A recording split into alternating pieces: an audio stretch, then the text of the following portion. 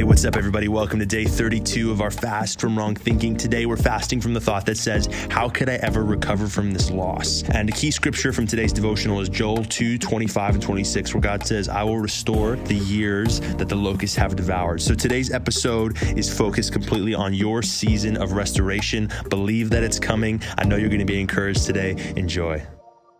You have to refuse to let moments become mindsets. Things are going to happen in life, but you can't let that moment become your mindset just because something happened in that moment, just because something happened in that mistake you made. Don't let that become the mindset. Don't set the temperature. Don't set the thermostat on expecting that to be the way that you live the rest of your life. You've been hurt, you've been abused, okay, but it doesn't have to be your mindset. You can't choose all the moments that happen to you, but you get to choose all the mindsets that you adopt in your thinking.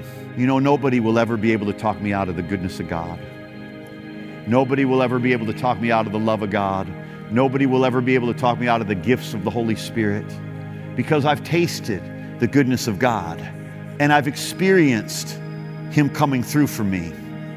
And when something bad happens in my life, it doesn't change what I believe about God, because I know that bad things happen in this life, but I don't get my theology, I don't get my belief from something that happens in this life. I get my belief from something I've experienced with God. I've experienced His goodness, and I see His Word is filled with His goodness, and the Bible says He will always do you good, and He'll never stop doing you good. And so I'm expecting, even when bad things happen, somehow, some way, the goodness of God is going to cause this thing to become good and turn this thing around. In Proverbs 6:31, he said, if the thief is found, he must restore sevenfold. And what does the Bible call the devil? Jesus said, the devil comes to steal, to kill, and destroy. So he's the thief. Satan is the thief. And whatever he's stolen, God says, whether he's stolen it through somebody who's hurt you, whether the devil has stolen something from you through a parent that abused you, a relative that hurt you, a bad financial partner that took advantage of you, whether something was stolen from you because of a bad decision you made. Listen to what God says. When the thief is found, I will restore sevenfold. And Jesus found that old thief on the cross, and He became sin for you and me, and He took all of our sins and He nailed it to the cross. The thief has been found. Jesus paid the price, and now you can expect sevenfold return of everything that's been taken from you. God is all about restoring. God is all about restoring what's been devoured, restoring what's been taken. If you look at Joel chapter 2, verse 25, he says, I will restore the years. I will restore the years that the locust has devoured. The locust represents the devil, the enemy, the thief.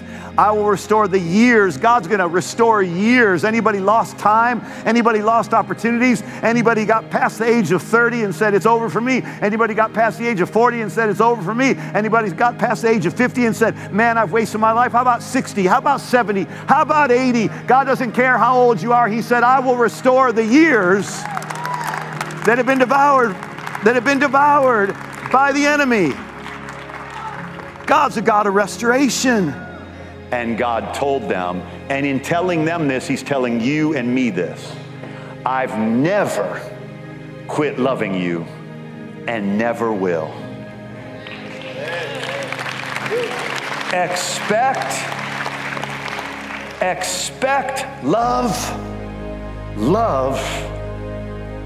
and more love.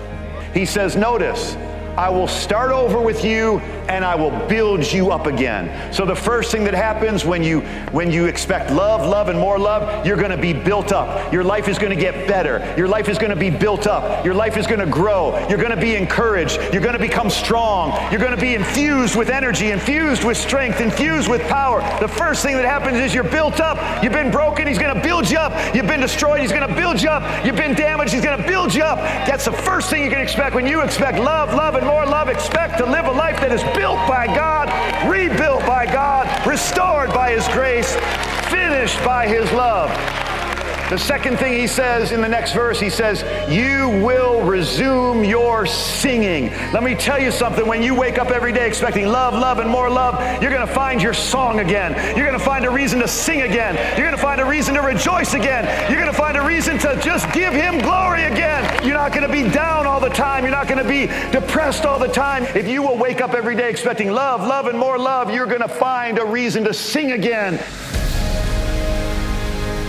You will not remain imprisoned and confined by the hand that you were dealt, because you know God has many more cards than the 5 that you got in your hand. God's able to replace your past. He's able to replace your darkness with light, your sadness with joy, your sickness with healing, the curse with a blessing, the depression with joy. He can replace it all. He can recover all. He can restore it all. All you've got to do is believe that you're not limited anymore, and believe that you're not a victim anymore, and believe in who you are. And what are you? More than a conqueror.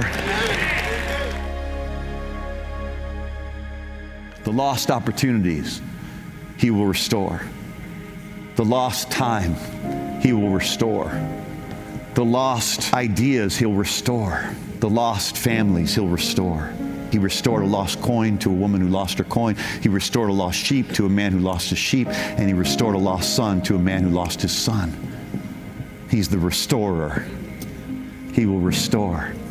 What's the common theme of all those 3 things that were restored? The coin, the sheep, and the son. Was that God did it. Was that God restored. God restores. God restores. God is the restorer of all the years.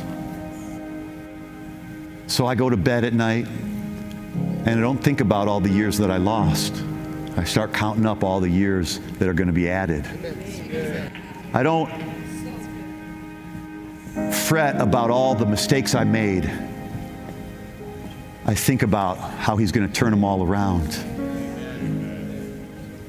I don't go to bed and worry about what I don't have. I go to bed knowing He's going to avenge me. He's going to restore me. He's going to come through for me. Because this is who He is. And our fundamental problem in life is a misunderstanding of who God is. Our fundamental problem in any area of our life is our wrong concept of God.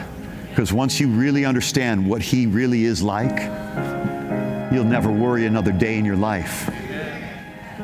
He'll make all things beautiful in His time, so I can relax and trust. He will avenge me so I can relax and trust. He will restore the years so I can relax and trust. And He will bring me the harvest so I can relax and trust.